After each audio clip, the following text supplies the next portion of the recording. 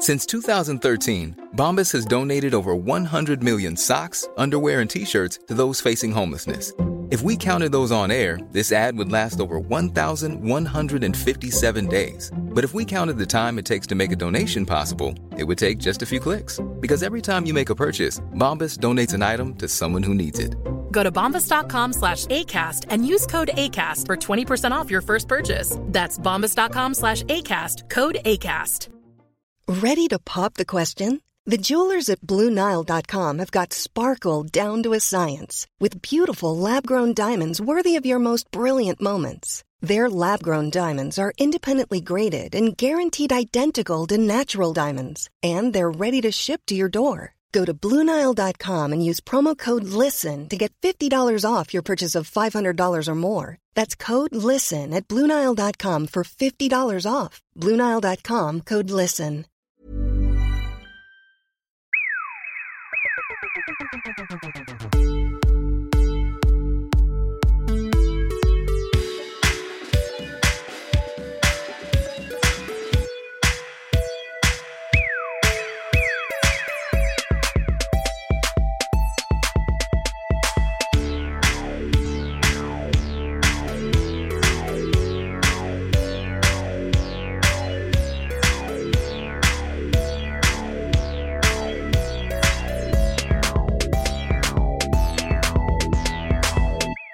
Hello everyone, welcome again to our penultimate film in the season of the wastelands of the post-apocalypse. I've forgotten what actual number episode this is, but anyway, it's the 9th film, I can tell you that much. Yes, it is the 9th film. Yeah, so I am Adrian Smith, and I am joined as ever by Rod Barnett. Hello Rod. Hello Adrian. How are things for you over there in America land? They're fine. They're complicated. I'm attempting to buy a house, and it's as complicated and time-consuming and brain-bending and eye-poking as all of these types of situations always are, from what I understand. So. Oh, now people can start to imagine, what would Rod's dream house look like? Yeah, well, don't worry. I'm not getting my dream house no matter what I do. I can't afford my dream house. So yeah, I'm thinking cinema in the basement, something like that. Oh, well, it would be yes, tiki lounge out on the porch. Oh yeah, a patio tiki lounge. That'd be perfect. Yeah. That'd be great.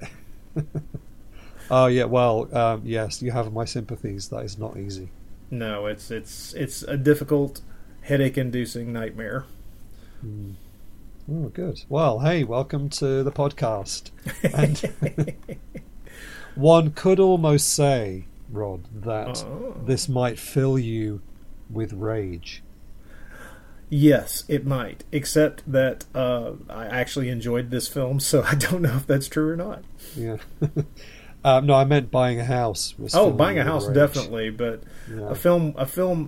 Well, I would love to know if it was better known as just Rage or A Man Called Rage. But because I think A Man Called Rage is actually the better title, because just Rage, that could be anything. That could be almost any story of any type. Yeah. The title of this film is something we can definitely dig into. But was there? Have you got anything before we get to that point? Anything you've got coming up? Lord, well, just continuing various podcasts, and got one coming out fairly soon on. Oh well, yes, actually, another Italian post-apocalyptic film that we did over on the Bloody Pit with a couple of friends of mine. You've been post-apocalypsing with other people. Well, yes, but I'll be honest. I didn't realize what I was doing until it was too late, and then I was like, I'll just have to confess to my cheating ways with Adrian. I apologize. Oh, right. What is that one? Rats, Night of Terror. Oh, yes. Well, I'm glad you've done that, because I've been feeling that maybe we should have done it, and it was remiss of me to leave it off the list. So if you've done it, that's great. We can just point people in that direction. It's highly entertaining. I've always enjoyed it ever since I first saw it about 20 years ago, and so I knew I eventually wanted to see it. which is not something you can say about all Bruno Mattei films. No, and I put, maybe I should be putting quotes around enjoy with any Bruno Mattei film. So, yeah, yes. And entertaining. Well, no, that's just it. I do find it very entertaining, but often not. When I find his work entertaining, it's often for reasons that are not intentional. So right, yes, fair enough. Yes, no, I'm glad you've done that, because I there have been times with some of the films that we've done, and there was one in particular that was full of rats. I've forgotten which one that was. They all blend into one. And that did make me think, maybe we should have done that one. Oh, that's good. Well, so is that episode coming soon, or will it be out by the time people hear this? No, it'll be out probably in about a week after they hear this episode. Right. Good. Something to look forward to. The only thing I wanted to really plug at the moment, our commentary track that we keep banging on about still hasn't been announced, so we can't plug that. But I did just have a large, 8 or 10 page article published in the magazine The Sensational 60s, which is a magazine published over here in the UK by Hemlock Books, who do, I'm sure many of you have seen Hemlock Books. They do lots of great books. They did the recent one about AIP called Witches, Bitches and Banshees and all that. Anyway, so in their latest issue of The Sensational 60s, it's a spy-themed issue with things on Our Man Flint and Harry Palmer and Matt Helm and stuff like that. I love those movies, yeah. But then randomly in the middle is a big article by me on the Margheriti space films, primarily focusing on the Gamma 1 films, but I did go out of my way to talk about the other ones as well, because he actually made 6 in the 60s, so they're all in there. So obviously we've talked about some of those on the podcast before. But yeah, so that's in print now with lots of pictures, and I'm quite pleased with that. It gave me a chance to revisit and watch pretty much back to back all of the Gamma 1 films again. And also, I mean, the names already are swimming around in my head. The Claude Rains one that he made. Beyond Battle of the Worlds. Battle of the Worlds. I mean, yeah, that's one. And then, of course, Assignment Outer Space as well. So, yeah, if you want to read what I had to say about those films, spoiler alert, I said they're good. But I go into the history of them all a bit more, and who the producers were behind them, and all of that. So, and also the connections with the Green Slime, which people often think is part of that series. So I sort of go into more detail about why there's a connection, all of that. So anyway, that is out now. If you want to order yourself a copy, you can get it directly from Hemlock Books, and I don't know whether it makes it into shops anywhere or goes to distributors overseas. I've got no idea. But anyway, it's nice, it's glossy, it's colourful, and there's also some stuff in there about Hammer and all kinds of things. So there you go. Nice to be in print talking about Margheriti again. Yes. Thank you. I would just nod my head to you and thank you for doing so. Yeah, it's good. I'm glad when they ask me to do stuff like that. I don't have time. I mean, I don't have time for any of this stuff, right? But I can't say no. I mean, do you want to write about the Gamma 1 films? I'm not going to say, I'm really busy. Of course I'm going to say yes. So there it is. Right, but to get back to the matter in hand, we are talking about a post-apocalyptic world where a soldier of fortune will enter the Forbidden Land for a change. And bump into all those other guys who've also entered the Forbidden Lands. Probably just over the next hill, probably. Yeah. And we've had people going into the Forbidden Lands looking for water. And we've had them looking for, I don't know, a pregnant woman at one point. I'm sure that was one of the films we watched. Petroleum. Yes. And this time they're looking to find something that you would think is all over the place in a post-nuke world. You would think. Apparently not. But anyway, so we are, of course, talking about the film Rage. Speed, John Glenn.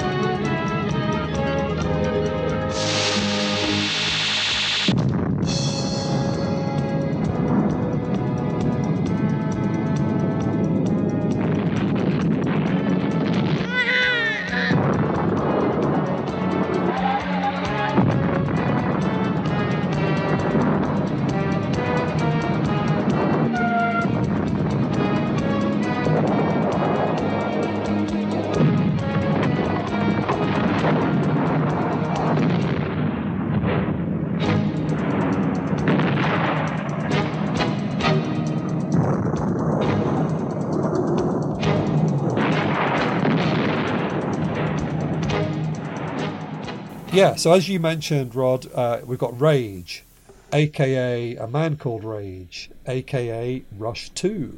Yes. a.k.a.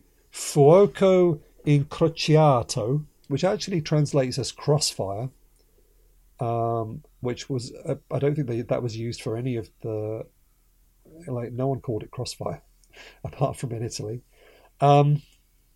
So let's just first of all, we could approach this from a number of angles, but I thought we could mention the fact that in some territories it was known as Rush 2. And this is because the film is starring, I have to say, looking at the names and all that, I didn't know anybody involved in this film at all. It's like a whole new scene of Italian exploitation people I'd never heard of before coming to this movie. So the director is Tonino Ricci, and our star is a chap called Bruno Minetti, known as Conrad Nichols, which is a good Western-sounding name. And so Bruno Minetti had starred in a film the previous year by the same director called Rush. So I wanted to ask you, Rod, before we dig into their back catalogues a bit more, have you seen Rush? Did you know Rush? No, I've been aware of it for years, but I've never seen it. The plot description, from what I can tell from the book that we're using, When the World Ends, it sounds like a post-apocalypse version of Rambo. Really? Basically, yeah. Sounds like, and the poster even makes him look quite a lot like Rambo, if you look at imagery for Rush. Well, okay. So when they made, and the character's name was Rush, so you can see why in this film they just called him Rage. But then in some of the dubbed versions of this movie, particularly in Germany, they just dubbed his name as Rush again and made this a direct sequel. Very smart of them. That's a wise marketing move almost every time. Yeah. So that's why in some places this is known as Rush 2. But also, like we said, A Man Called Rage, or just Rage. Well, just out of curiosity, apparently he's generally better known for a film called Night of the Sharks from 1988, but I've never seen that either.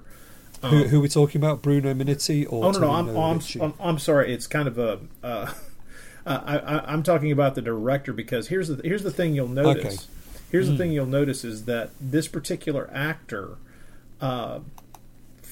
primarily turns up in the 80s in movies by the director of this film. Yes, he's repeatedly. In a bunch, isn't he? Yeah, okay, so let's take a sideways step and look at Tonino Ricci, a director I had never heard of, and I now want to watch all of his films because they've got such great names. The Great Chihuahua Treasure Hunt, who doesn't want to watch that?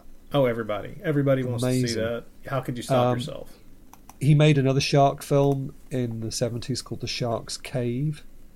I'm surprised, Rod, that you've never seen Night of the Sharks. That sounds right up your street. It really does, and clearly it's just not crossed my path. I will say this: besides now having seen A Man Called Rage, the only other film of his that I can definitely assure you that I have seen is one you would probably expect, Thor the Conqueror from 1983. Yes, also starring our man here. Yeah, and that's the thing I immediately noticed is like, okay, they were joined at the hip there for a period in the 80s. And Thor the Conqueror I've seen. Now, I remember kind of enjoying it. I don't remember if I enjoyed it because it was actually good, or if I enjoyed it because of its flaws being exactly the kind of flaws that I expect from a film of this type. But those are the only two. Now that I've seen this one, Thor the Conqueror is the only other one I've seen. Okay. And I have to say, I could understand someone enjoying, just from these two, enjoying this director's work enough to really want to dig in and just have fun. I mean, he made an Indiana Jones type film called Raiders of the Magic Ivory, which I obviously now really want to see. He did another film after Rage, again with our man Bruno, like a war film called Days of Fire or Days of Hell. He was, like so many of the directors we've looked at, he's just working in whatever genre was making money at the time. He's done westerns, he's done kind of gangster type films, he's done erotic films. There's one that the plot summary just sends shivers down my spine. I've mentioned this before when we talked ages ago about Italian sex comedies, and I mentioned how one of the recurring themes was incest in a lot of these films. Yes. So in 1977, Tonino Ricci made a film called Passion. And the plot summary just says here, despite the fact that their relationship is not good at all, Marina agrees to attend one of the orgies that her brother Alberto is very fond of. And the one person you wouldn't want to go to an orgy with is your sister, right? Just awkward. You maybe drive there together, but I don't know that. Yeah. It sounds like it would be. Yeah, I think the word awkward that you chose there is probably accurate. Yeah.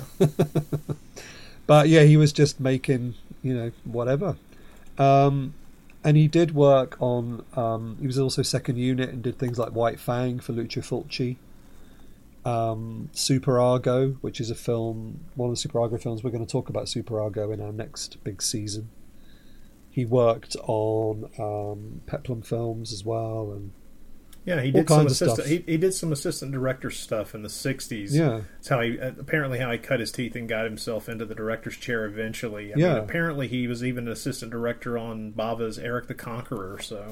So an experienced guy who just worked with whatever he was given, I suppose. I would like to try and check out more of his films now that I'm aware of him. Like I say, I've seen a lot of mention of Night of the Sharks as being something that he's kind of known for. Apparently that's one of his better movies, and so I'm curious about it, even though it's got Treat Williams and Antonio Fargas in it, so exactly, and that's enough right there to probably bump it up. And John Steiner and Christopher Connolly. Christopher Connolly as well, who we've seen multiple times in this show. Yes, of course. Well, if you're listening and you've seen Night of the Sharks, do send us a little review. Tell us what you think of it. So Tonino Ricci, a director who I've now got some homework to do. Let's just talk about our star. Again, none of this cast I was familiar with. So this is an Italian-Spanish co-production, meaning primarily Italian film crew shooting in Almeria, which again we've been there before with some of these other films. So the cast as well are a mixture, primarily Italian and Spanish, and one of the co-stars is Austrian. But Bruno Minetti, he's got the look, hasn't he? Like for an action hero in an early 80s film, he's got it down. Like if you asked AI to generate a picture of an 80s action hero, this is who you'd get. Pretty much. I mean, it's a cross between Clint Eastwood, Kurt Russell, and any random. I mean, maybe a little Sylvester Stallone thrown in there, maybe, but pretty much, yeah. He's got these, sort of high neck. I don't even know what you call that, sleeveless shirt. Oh yeah. It's quite an interesting look, and his face is so chiseled, and his hair is so perfect. That's what I really love about this film. Like in the future, there may not be Law and Order, but there will be Hairspray and lip gloss. there will be permanence. That's for sure. I mean, the women have got perfect makeup. This guy is styled within an inch of his life. Oh, it's just so good. Okay, let's quick sidebar. There comes a point where the attractive female co-star, who we've seen in the movie for a little while at this point, then gets herself kitted up to go out on this on this very dangerous mission they're going to go on. Yeah. And somewhere she managed to find a halter top and the shortest shorts in the history of time. That's the standard military issue. Like, they're all wearing. Okay, we're getting way. Yes. Yeah. Sorry. The cost. Yeah. Well, so this film, I still want to talk about this guy, but yeah, the film, it feels like one of those where they said, okay, we've got access to this set of an abandoned street. Yes. We've got this many vehicles, 2 motorbikes. We've got a bunch of army surplus clothes in a shed. What can you make? That's kind of what they've done, I think. Yes. They've written it feels like a script written around what they had available. But yeah, so the guys are all wearing sort of mismatched army surplus gear, primarily looking like they've borrowed it from a World War II movie that was just filming down the road. Probably, yes. But then the female, like they're when they have to put on their special nuclear radiation protection suits, they're basically just like little plastic ponchos. Which is I know, just to keep the dust off of them, I assume. But then, when she's going out on this dangerous mission into the Forbidden Lands, she's wearing hot pants. It's brilliant. I know. So. It's so crazy. Well, as far as the cast is concerned, because there's a lot to say about this cast. I'm not sure which actor you'd like to talk about next, but I think we would be remiss if we did not speak about Stelio Candeli, the actor who plays Slash. Yes. Well, okay. Let's go in that order. So we'll start with Bruno, then we'll go to his friend/enemy or frenemy. I suppose. Frenemy is exactly what I wrote down. Yeah, all right. And then we'll talk about the 2 supporting cast, including the hot pants. So Bruno again. So all these people, never heard of any of them. Bruno Minetti has, like you said, mostly seems to have been in the films as his alter ego Conrad Nichols for the same director. For a good few years, but he was also, again, he did a few sex comedies in the 70s, which I don't know, given the look that he has, I'm sort of intrigued by. One film, of course, that immediately caught my eye is called The Porno Killers. Caught my eye as well, from 1980. That's quite an intriguing one. I don't know if there's a version of that out there anywhere, but there are reviews of it, so people must have seen it, and it sounds like a sort of sleazy late Giallo type thing about hit women who have to go and get some money from an international drugs deal. I don't know. It sounds pretty funny, but he's in it. Sounds like fun to me. Yeah, it's quite an amusing premise. So I mean, have you seen anything else that this guy's been in apart from Thor? Only Thor, and that, like I say, that stands out simply because of the name of the film and the character, and my obsessive, stupid love of barbarian movies from the 1980s. So, yeah, it's fun, isn't it? It's like we've suddenly discovered a whole new. It's like we've been in a gold mine all this time that was running dry, and then right towards the end, we've suddenly hit a new scene of all these new people and things. So Stelio Candeli playing Slash, but not that Slash, a different Slash. Yes. He is quite an accomplished actor who has been in a lot of quite recognisable things. I knew him from Demons, which he did a couple of years after this, but also Hercules, which obviously we've talked about before. He was actually in his younger years in Planet of the Vampires for Mario Bava. And Last of the Vikings, which Bava had something to do with as well. So yeah. Oh right, okay. Yeah. So he's one of the astronauts. Mm-hmm. Oh, there we go. I'd forgotten that. Yes, And westerns, he did a few of those. Quite a few. Sartana and Trinity and a whole bunch. Were there any other films of his or was there anything you wanted to mention specifically? Well, about I'm a fan of an admittedly bad but very fun movie called Yeti, Giant of the 20th Century, and he has a part in that as well. Also, he plays Dr. William in Nude for Satan from 1974, which I think needs to be mentioned just so that I can say the title. And then he was also in The Killer Wore Gloves, which is not a bad little film, worth your time probably. And if I was going to single out any of his spaghetti westerns, at least any of the movies that he had a small part in, I would single out Apocalypse Joe. Which is a pretty interesting Anthony Stephan film from 1970. Interesting movie, worth seeing at least once, especially if you're a spaghetti western fan. Right, awesome.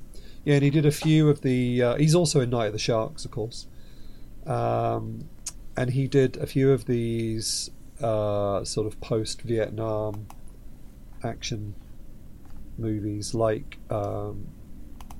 Days of Fire, and he's in another one called Messenger of Death. And, just like a working actor who kept going. I mean, the IMDb doesn't say he's dead, so maybe he's just retired. I don't know, but my understanding is that he's just been retired. He did do something in 2005 for a TV movie, but I don't have any information about him having passed. Yeah. So. And he's good in this film. He's got a good look. I like his character. There's some interesting scenes that we'll get to. And here's the thing. Slash. I mean, he is in a way kind of, at least in the latter half of the film, he's kind of the villain of the story.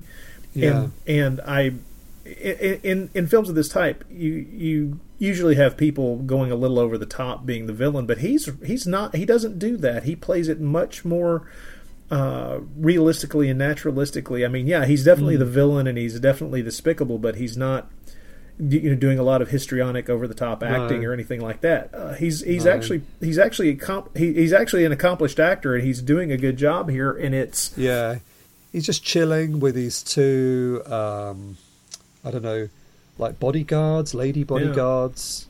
Who are also wearing matching hot pants? And, yes, I know. Crop tops. I know. I wonder if Mr. Mr. Candelli was able to partake of any particular bonus features involved in the casting and filming of this particular movie. And, he's just hanging out and teaching them about fruit. And, yes, which I thought that's a strangely handled sequence in the movie where they're discussing fruit, and it was just like it feels like there's a missing scene somewhere. Yeah. Because suddenly, anyway, we'll get to that. We're getting ahead of ourselves. Okay, the other two cast members that really I think are the only ones worth mentioning. Well, maybe a couple. I'm wondering whether you have more familiarity with the Spanish cast, but a little bit. So Rage has to team up with 3 people to go into the wastelands, and we'll talk about what his mission is in a minute. One of these people is a guy called Victor, played by Werner Pochath, who was Austrian. He looked really familiar to me, and I don't know whether that's maybe I've seen him in some westerns, because he's another one who worked primarily between sort of Germany and Italy. Well, you might know him. He was in the spaghetti western Vengeance, directed by Antonio Margheriti. Yes, of course. Not a big role, but you might remember him from it. But he's in Cat o' Nine Tails as well, of course. Exactly. He was in a number of films that are pretty standard viewing for fans of European exploitation stuff. Oh, and I think I've watched quite recently Iguana with the Tongue of Fire. Right. I was going to mention that one as well. Yeah. Another standout film that you might have seen him in is one that has become a little bit more well known in the past few years.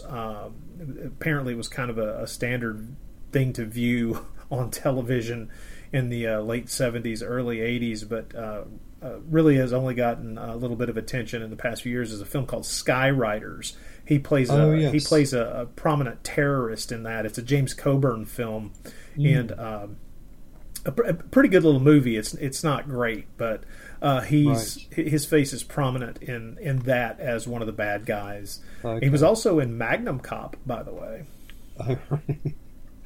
And he's in. He did an Umberto Lenzi film as well. Mm-hmm. So again, solidly working. But then he died quite young, which is a shame. I think he was only under 50 when he died, I think.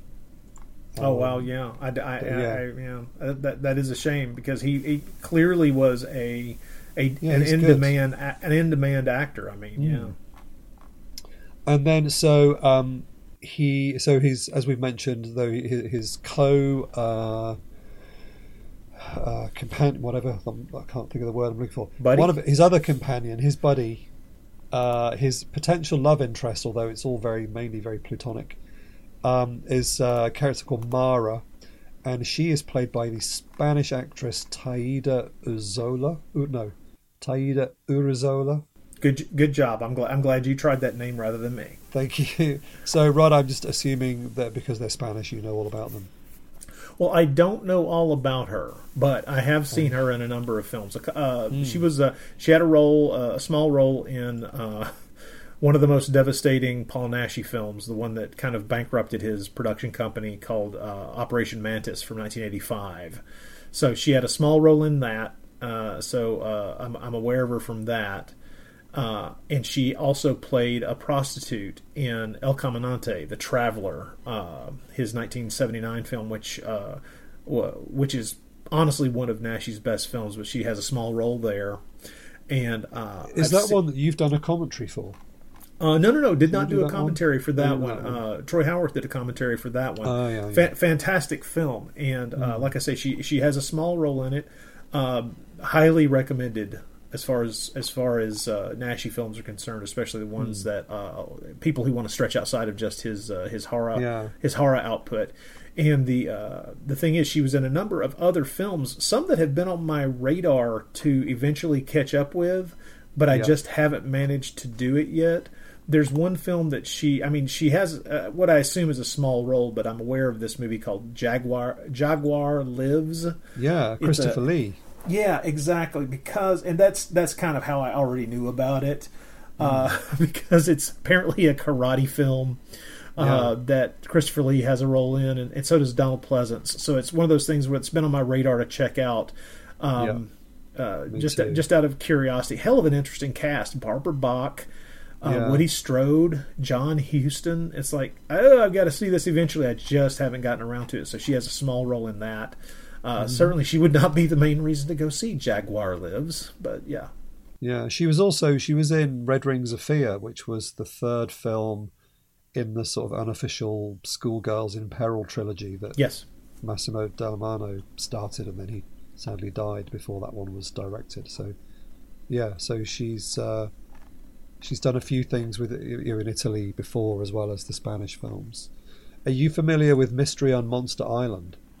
I am familiar with it. It's funny. I just recently, our newest episode of the Naschy Cast, we were talking to a friend of ours, a man who also has a love of Paul Naschy, of course, or why would he be on the show? A man named John Kitley, who's written a really interesting book. He has a regular column in Horror Hound magazine, and he's we discussed the fact that you, as a Naschy fan, you kind of have to surmount the mountain that is Mystery on Monster Island eventually, but I had to confess that I've still not managed to make myself watch it because Naschy only has like a minute or two right at the beginning of the film. And am I dreaming this, or didn't Severin just put this out? Wow, did they? I don't think so. I mean, the thing is, it's been readily available on DVD for a while. Yeah, I thought they did because it's Juan Piquer Simon, so it's right. From the director of Slugs and Pieces comes a children. I'm sure I'd heard, which is how you know it's a classic. But or am I getting it confused with Journey to the Centre of the Earth? I think you may be getting it mixed up. Yes, because he did Journey to the Centre of the Earth as well, which I have seen, but this is different. This is not the same film. Yeah, the thing about Manhunt on Mystery Island is that it's the kind of thing where you read about it and you go, "Holy crap!" Terrence Stamp, Peter Cushing, I know. wait, there's even if you're a Spanish horror fan, you go Blanca Estrada, Frank Brana, Paul Naschy. And then you realize, oh no, this is a movie built for small children, and Naschy's in it at the beginning, and that is all. And then you're going to start to feel your teeth rot from the sugar that is wrapped around this. It's just, I need to watch it. I haven't done it yet. I've owned it for almost 2 decades and still haven't watched it. Wow. It's I know I need to. I haven't built up enough head of steam to push my way through it yet. So what else is a podcast for, Rod? You got to get an episode out there on that one. But that's just it. If it say we cover it for the Naschy cast, what, for 2 minutes, less than 2 minutes of Paul Naschy at the very beginning of the films? Like I don't see that being instructive. You could be a Naschy cast Bloody Pit crossover episode. Maybe so. I mean, maybe eventually Troy and I will just hunker down and cover it just so that we can. Well, as John Kitley put it in our episode of the Naschy cast, he says you got to cross it off the list, man. You just got to eventually cross it off the list. Yeah. And he's like, I guess you're right. So the other person that they're traveling into the wilderness with is played by an actor called Chris Huerta. Love this actor. Yeah, according to the IMDb, it says he started in peplums in Italy and went on doing typically fat, dirty bad guys in spaghetti westerns, which I'm sure he would have appreciated that description. But that kind of sells him short a bit, though. He played a lot of different kind, Yeah, and he's in lots of interesting films. But yeah, he'd been working, by the time he made this movie, he'd already been making films for 25 years. Yes, exactly. And the thing is, he's one of those guys who, because of the way he's built, he looks a little bit like a couple of other European actors that you might think of, like Fernando Sancho. But he's a different guy, and he's fun to see. What have you seen him in? I don't recognize him for anything. I'm looking through his list, and I'm not entirely sure that I've seen any of them. I've seen far too many of them. I mean, he's been in a lot of films, right? But I couldn't say that I've. Oh wait, I have seen him. I've seen Cemetery Without Crosses. Great movie. So yeah, there's one. That might be the only one, apart from Rage. Well, from his early career, from the 70s, he is Django. He's in Django. He's in Django. This is Django true. alert. Okay, that's 2. Well, here's the thing. He's one of the few actors I know of who has played 2 different members of Robin Hood's Merry Men in different films. He was in 1970. He played Little John in The Magnificent Robin Hood, and then in 1976. He got, promoted, demoted, which way you want to go, where he got to play Friar Tuck in another Robin Hood film. Tarnation, what was exactly the name of that one now? I can't remember. The story, okay, yeah, he plays Friar Tuck in 1976 in a movie that I guess I would have to translate the title. And what's terrible is I've seen it and I can't remember even what its English title was. But Storia di Arcieri, well, Story of Archery. Yeah, it's not particularly great. Funni e occhi neri. Something about black glasses. Like Robin Hood, arrow, beams, and karate. Or black occhi neri, isn't that black eyes? I know. I don't live know. Translation is not something I'm very good at, but it's a comedy, right? But it's a very strange one because Friar Tuck brings along his kung fu master friend, so you can imagine. You can imagine both the desire to see it and the knowledge that it is not going to be great. So yes, fair enough. Oh, but I should point out the real way to see him in a very interesting role is a movie he made just a few years after this. He is in Howl of the Devil, the Paul Naschy film that was almost impossible to see. until just recently when Mondo Macabro put it out on Blu-ray. He plays a character in that who it's a very interesting character, very interestingly written, and he's very good in that. So that's his Nashi connection there. So yeah, okay. Well, I think that we've covered the cast in quite some detail there. So why don't we get into some sort of plot summary? Now, I don't know whether people. This is a film that I was not really that familiar with, and I don't know whether many people would be. I don't know how much of the story to give away, but was this a film that you were already familiar with, Rod, or is this new to you as well? This was brand new to me, and it does my heart good to know that there are still some 1980s post-apocalyptic Italian films out there that I have not seen.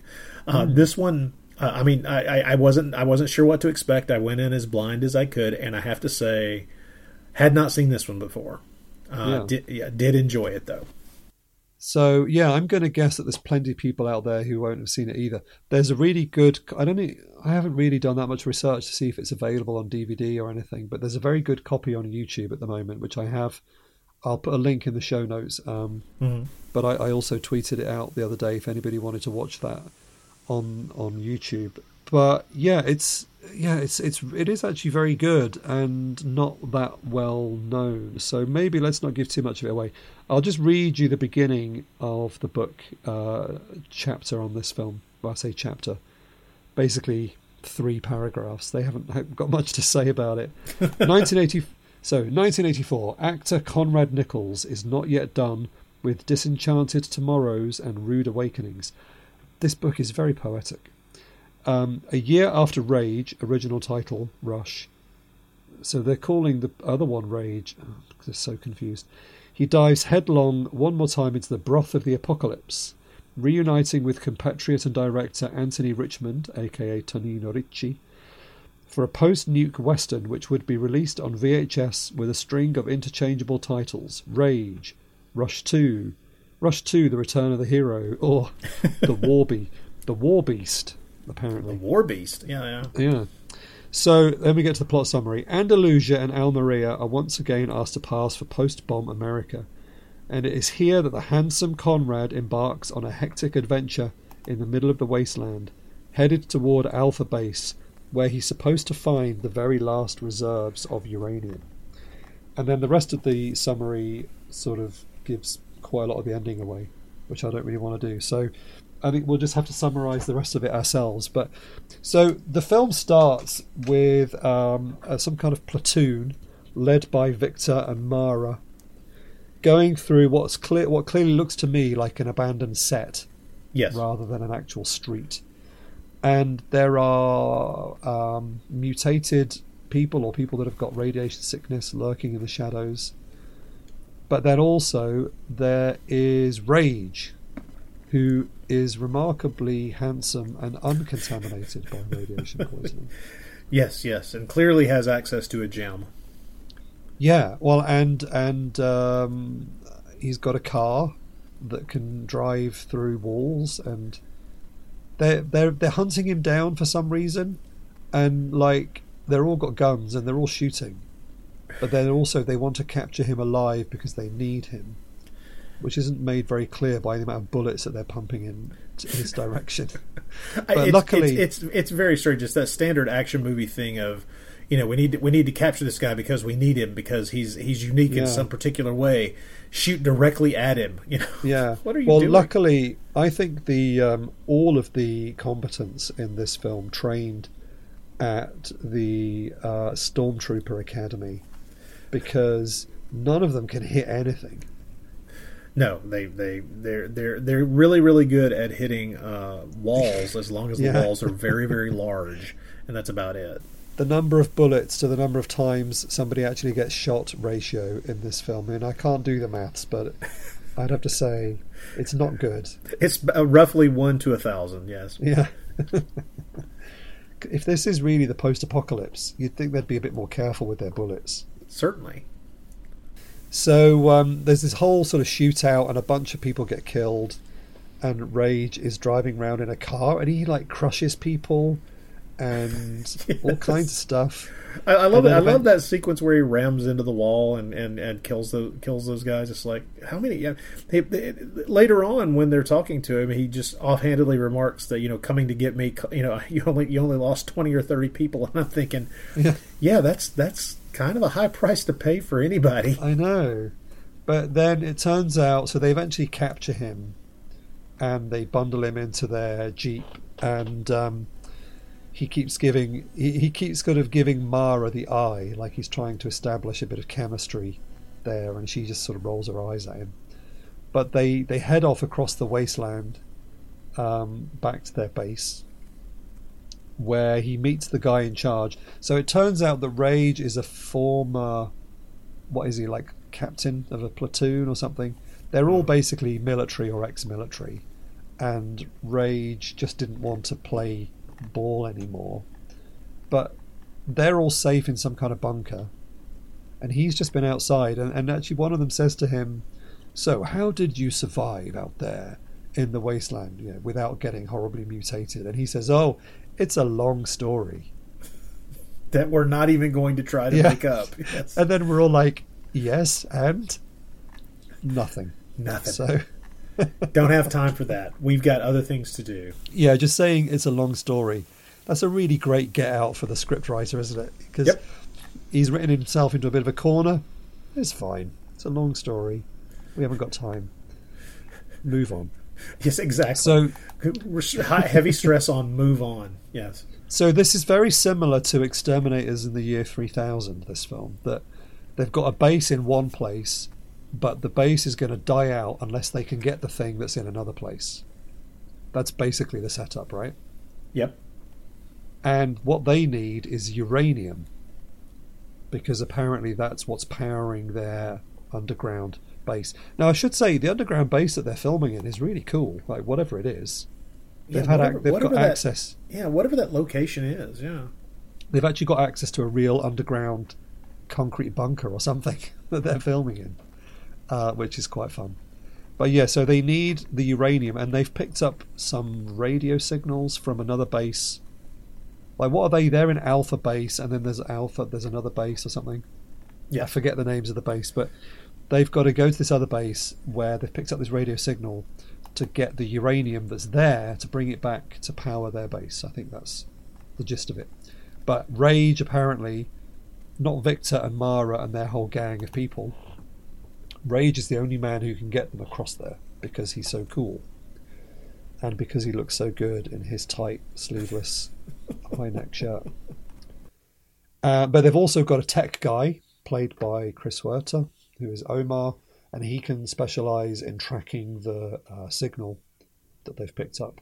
So basically, despite the fact that we've just seen Rage be captured by a whole platoon, I know he did kill a few of them, but still. Now they've got to go on this desperate mission to save the whole base. They're just sending 4 people. I know. Why is it such a small team? Why are they not all going? Yeah.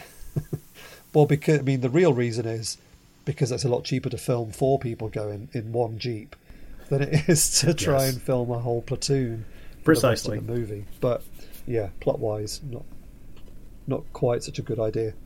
So that's it then. So they are off. And Rage knows where he might be able to get a map. And so he takes them to another place that's like a kind of, just Cantina, another abandoned bar, base? I don't know. Yeah, it's like the Cantina bar, but set in an old abandoned concrete factory, probably either just outside Rome or actually somewhere in Almeria, but it's an abandoned factory that's littered with them. I quite like it was a good detail. They keep trying to remind us that we're in America because there are occasional abandoned American cars just knocking around. Just to try to fool us. Yeah, what I like about this movie is that these road warriors are not driving in souped up Mad Max type cars. Slash just drives around in a big brown Volvo. Like no one stuck across the desert. Yes, they haven't stuck any spikes on anything. They're just riding like motocross bikes and the motocross guys are wearing their just actual motocross clothing, which is all really brightly coloured and like bright red helmets. There's very little attempt to futurize it up. It really is just. I mean, I don't know if I'm sure it was primarily a budgetary reason for this, but yeah, it just really does look like. Well, it's 30 years after the bomb fell or after this apocalypse or whatever the heck it is, and it's a little bit more, I guess, realistic to a degree.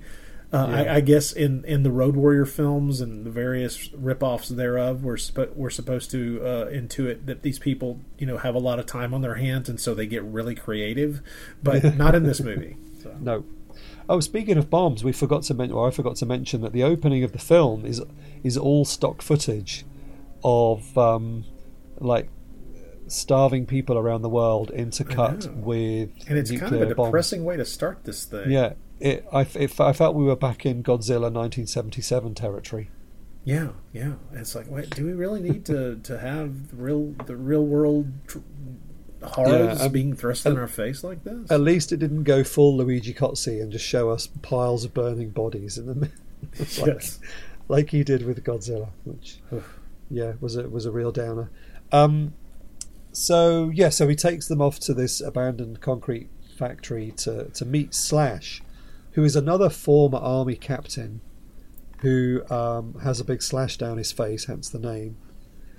And he's living in this place where everyone is dancing to top-notch 80s disco. I'll put a clip in, actually. I think the music is quite fun. I'm all right, Twiller. I'm right. Crazy? Hand them over. Hurry. This way, gents. Stop shoving me, Dad. Who you calling me, Dad? I'm all right. What are you doing? Wait a minute. There they go. Down the come on, let's get the lead out. You're doing fine. On the whole, come on, Dad. Move it. Blow, you got to blow. But you've got all these guys just dancing about, and Slash is sitting there like the king of all he surveys, surrounded by women in hot pants, and he just welcomes Rage like they're old friends. I mean, how would you describe? Do you think there's a backstory between these two? The backstory between these two is they've obviously got a contentious history. They've known each other for a very long period of time, and the last time they saw each other, they did not part on amicable terms. But there's a grudging respect. Are we supposed to believe that Rage gave him that scar? Well, that was unclear. I mean, they don't. It's another one of those. It's another one of those details they decided to not. I think the movie hints at it, or maybe there's even a line of dialogue that points directly toward it, but I can't remember. Okay. Yeah. But the contentious attitude between the two of them, the relationships obviously, neither of them would care if the other dropped dead. But the danger in effectuating that outcome on their own is probably a little more than they're willing to put forth, because neither one of them seems to be sure who would come out on top. But but Rage lays it all out very clear what they need, and I thought that they did a deal and it was all fine. Like, they seem to have made an agreement with each other, and Slash is giving them all a drink. Yeah, so they're all having a drink of whiskey, and then suddenly, in what is quite a bizarre moment, a couple of Slash's guys just come over and grab Mara and drag her off, basically to rape her on a table, and Slash is just sitting there laughing. Rage jumps up and starts punching everybody because he's the hero of the film. Yep. Now Victor, Mara's presumably friend, I mean certainly work colleague, or they're in the same platoon or whatever, he just sits there carrying on drinking his whiskey and doesn't try and intervene at all. Well, I have an explanation for this sequence for you. I've got this sequence figured out. Oh, go on then. We needed a fist fight. Oh, right, fair enough. That's exactly why this is happening. Because, I mean, Mara she's quite handy herself, as she managed to fight all these guys off. But I was sitting there thinking, come on, Victor, you douche. Why are you just not even helping a little bit?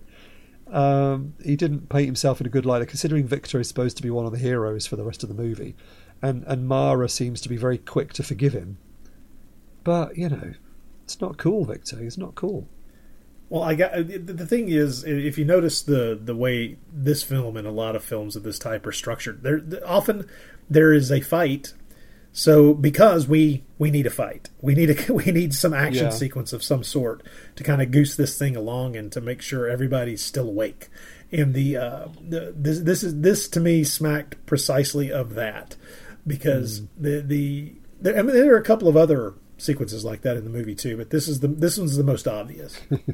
So maybe that's why they decide to wait until everyone's asleep, and then they decide to steal the map and run off, which is what they do. And Slash, when he discovers what's happened, he's like shaking his fist at the air. I'll get you, Rage! And Rage has infected me with his rage.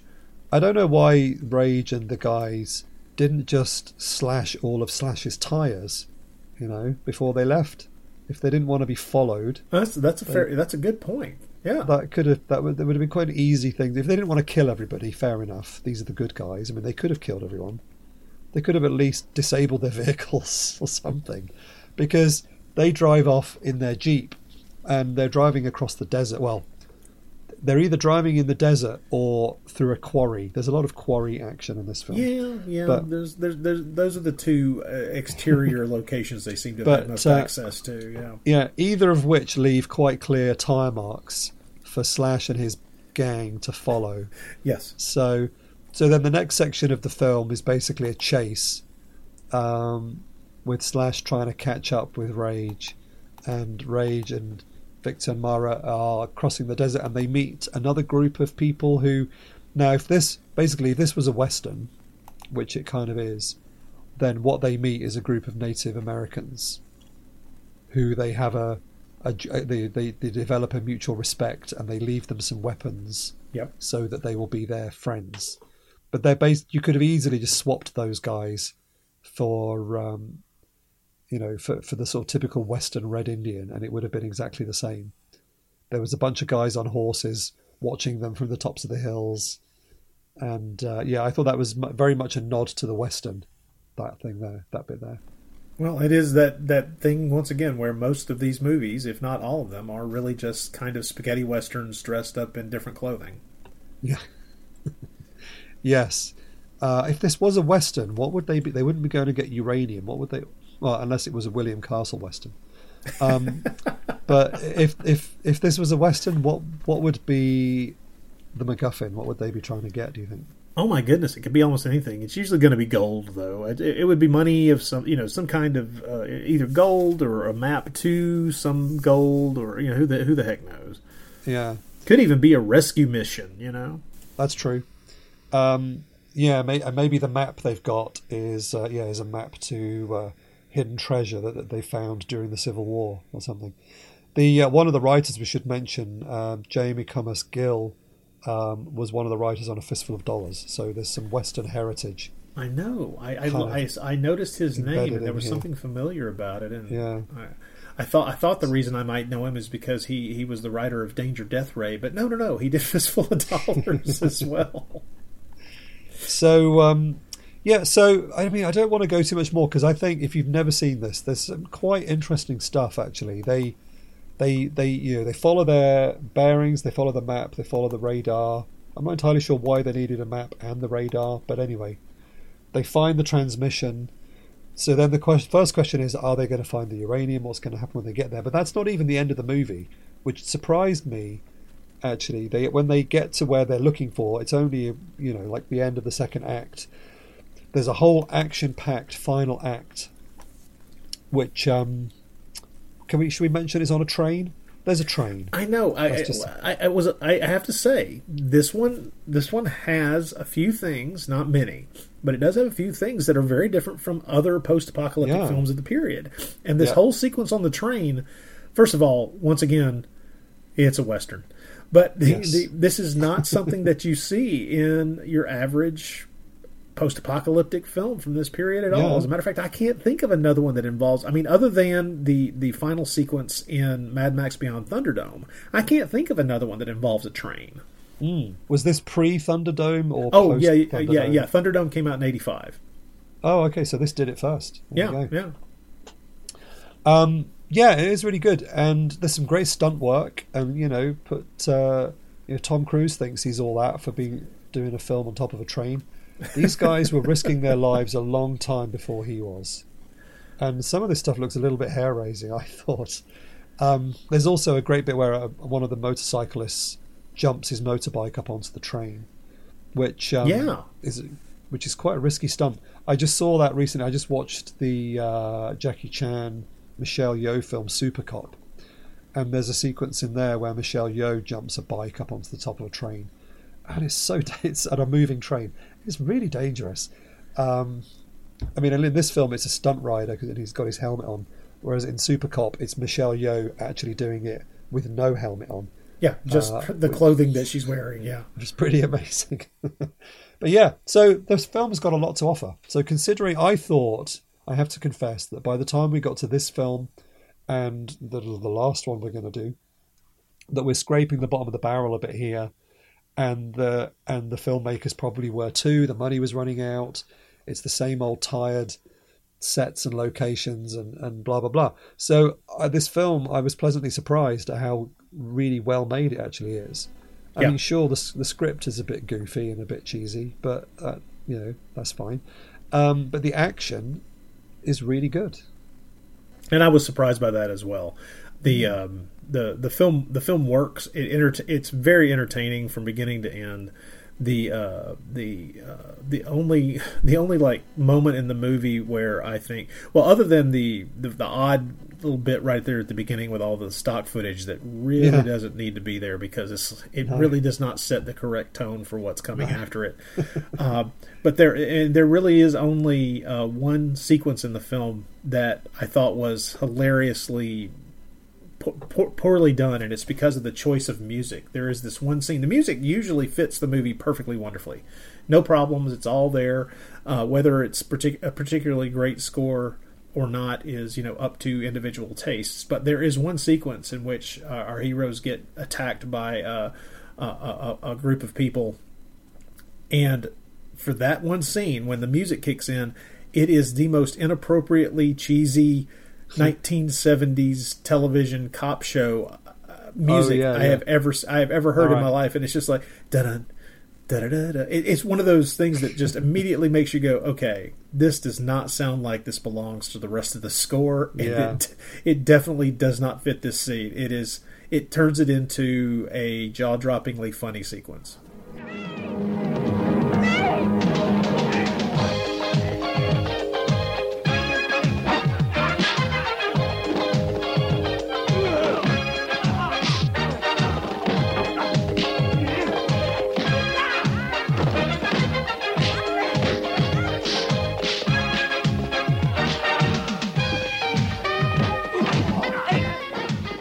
Yeah, and of course it's our old friend Stelvio Cipriani, who I'm sure we've talked about many times. And I know you've talked a little bit before about how some of these guys, when they turned into the 80s and started using synthesizers, you lost interest. But then sometimes actually, but then when you actually listen to some of them, sometimes it's quite good. I'm not entirely sure whether this would fit that, whether that would fit that category, or if this is just prime Cipriani 80s cheese. Like I say, for the majority of the film, it works just fine. It doesn't particularly draw attention to itself, so it doesn't stand out as one that I'm, that achingly seeking out to listen to on its own. But that one sequence, it really does feel like it was written for something else and dropped in here. I don't, which is perfectly possible. Yeah. All right. Well, we'll leave that there. I think we've covered that in enough detail. So, if you haven't seen this film, do watch it. We haven't spoiled it. It's on YouTube. Definitely worth your time. We'll get finished here in a minute, but I just wanted to mention we've had some feedback. We always love getting feedback, so please do get in touch. Twitter, And Instagram or email are all ways that you can get in touch with us. So we had a message actually just yesterday from one of our regular listeners, Mark Eggins. And he says, by the way, guys, I know you don't want to cover Giallo, but you could. Well, I don't know if I wouldn't say so much I don't want to, just that I think other people have already done it. But he makes a good point here. He says, you could look at a very specific subset, although art Giallo has already been done quite entertainingly by Kat Ellinger and co. on a co-host on Daughters of Darkness. But, he says, what about But Is It a Giallo? A podcast series on titles that are arguably Giallo, but there is a lot of debate about or Giallo adjacent. I mean, there's nothing people love arguing about more than is it a Giallo or not. It's an argument I've never. I think I had a brief interest in that argument somewhere in the late 90s and then realized that I didn't give a damn. I certainly think it would be a good excuse to maybe come up with some films that would fit that category that are not ones we would otherwise cover. But yeah, is it a Giallo or not? I mean, there is so much scope there. I mean, just off the top of your head, Rod, can you think of any that might qualify? Oh my goodness! What's terrible is that I keep getting. Okay, there was this magic thing on the internet years ago. I don't know if it still exists, but it was a Giallo title generator. Oh right. And I remember spending so much time playing with that thing, just laughing myself to death, that right. Now I have all of these fake titles stuck in my head, like Traces of Dark Red on the Cold Metal Table, just things like that. Mm-hmm. So now I have trouble trying to access the titles of actual films. Yeah, I know what you mean. That may or may not be Giallos, but have those titles, that involve, either blood or a random animal, the ocelot cries at midnight or something. I don't know. I used to play around a lot I used to get involved quite a lot about, more than 10 years ago probably, on Cult Labs, which was a forum for all things cult film. But they would do a competition every week that was always sponsored by people like Arrow or Shameless and so on, and I won loads of DVDs and stuff over the years. But one of the things they would do regularly was kind of Photoshop competitions, and so I was always making fake Giallo Blu-ray covers, like puns, like you said, like making up animal ones, and right. Well, so I've got a similar problem that I sometimes think of things and I think, oh no, that wasn't a real film. That was one I made. That's one you made up. Well, it's like okay, I'll have to tweet some of those out. Well, you get into the questions of things like, okay, what are the requirements? What are the parameters of what is a Giallo and isn't? So, like, is Seven Deaths in a Cat's Eye a Giallo, even though it's not?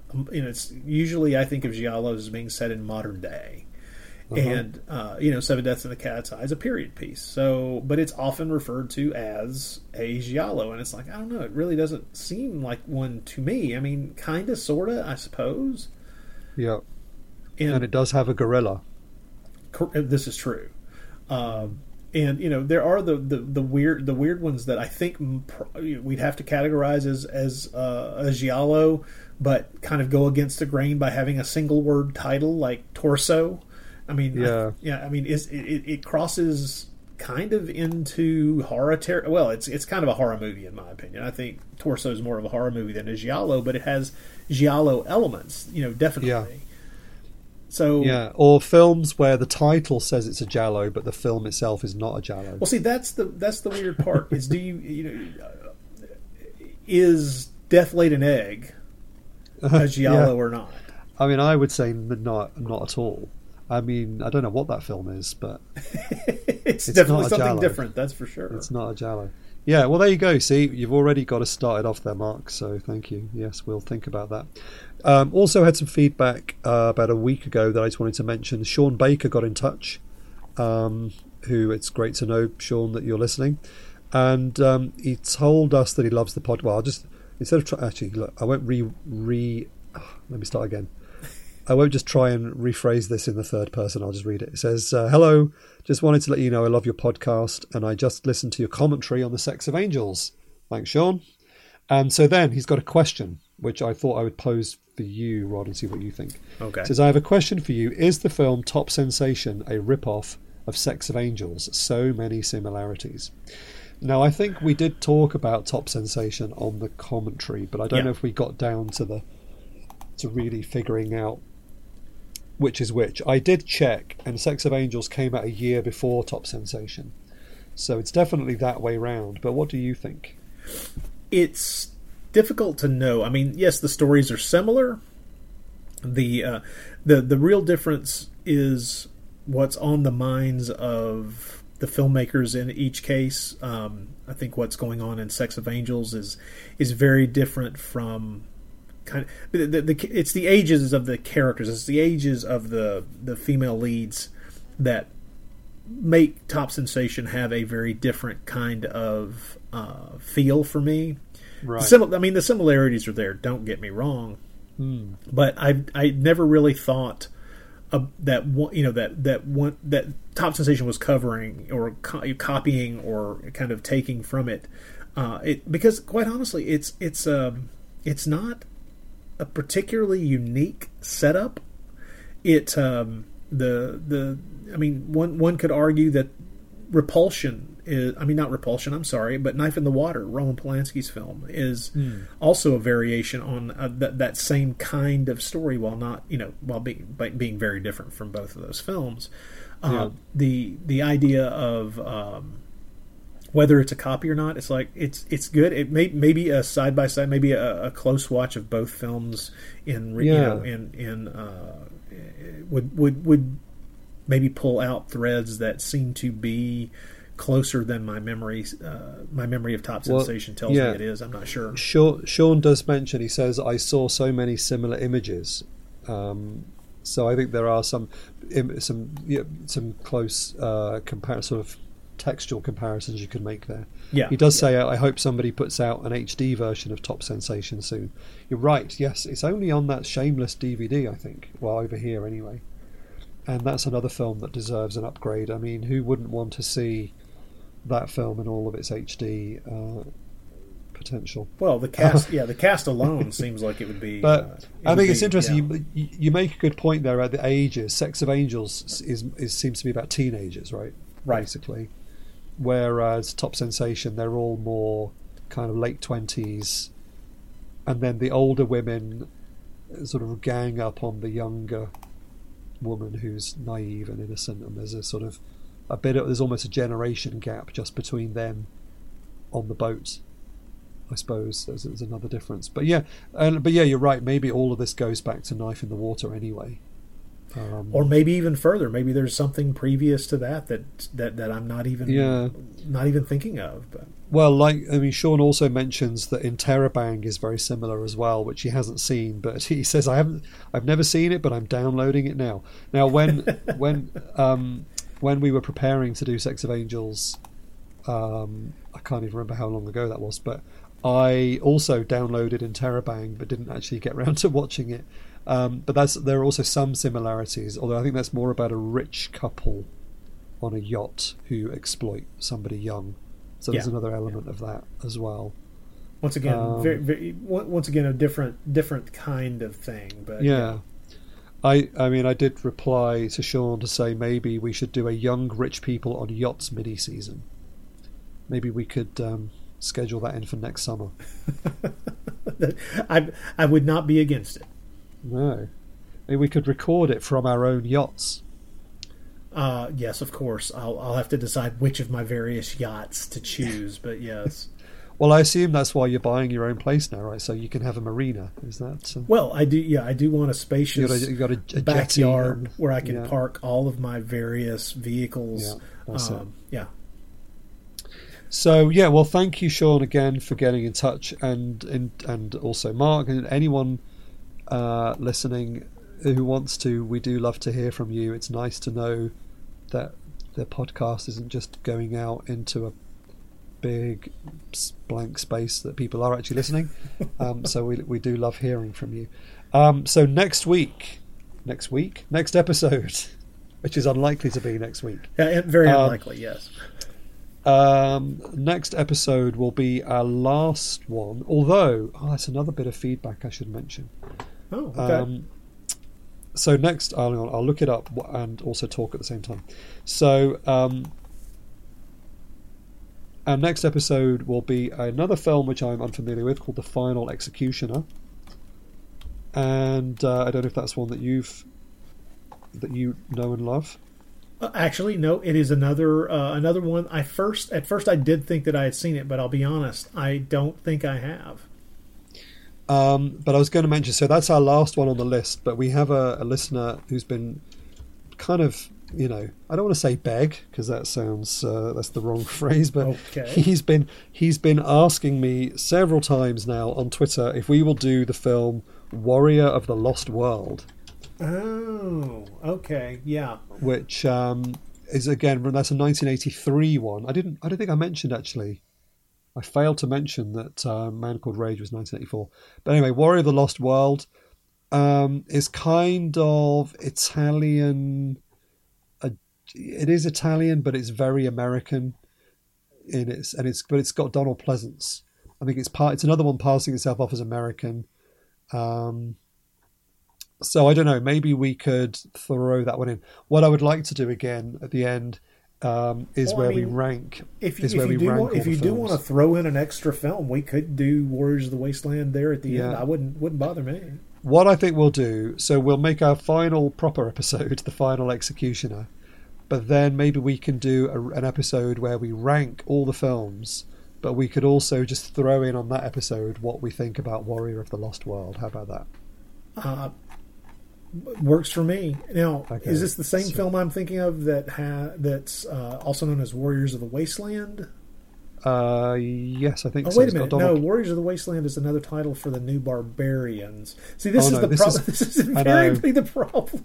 Yeah, no, this is Robert Ginty and Donald Pleasance. Oh, yes. I'm sorry. Yeah, that's the horrible. Yeah, Warriors of the Lost World. Robert Ginty, Donald Pleasance, Persis Kambata. Yeah. So it's an American director, but shot in Italy. And anyway, maybe. So okay. So Rich, if you're listening, we've just put it out, so it's official now. We will fit Warrior of the Lost World in as a bonus episode.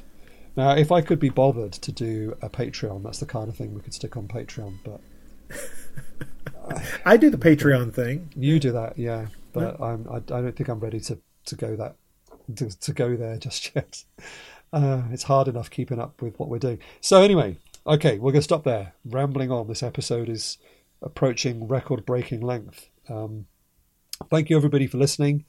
And do get in touch, as I keep saying. Twitter, Instagram, emails, all the links are in the show notes, or you can find them on our on anywhere you want to look. I don't know, or just stop someone in the street and say, "Hey, do you know how to get in touch with the Wild Wild podcast?" And they'll tell you. That's all I've got. Thank you, Rod, again for being here. Thank you, everybody, for listening. We will be back soon. Bye for now. Everyone, thank you for listening.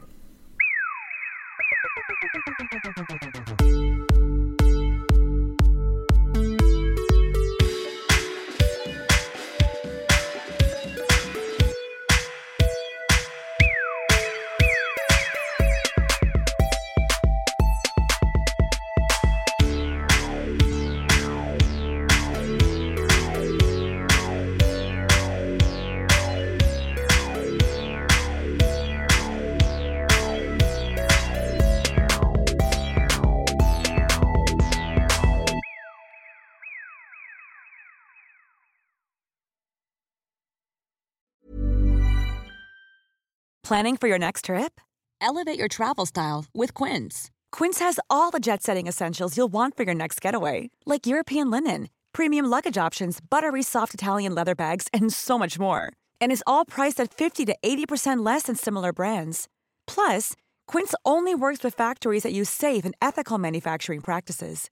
Pack your bags with high-quality essentials you'll be wearing for vacations to come with Quince. Go to quince.com/pack for free shipping and 365-day returns.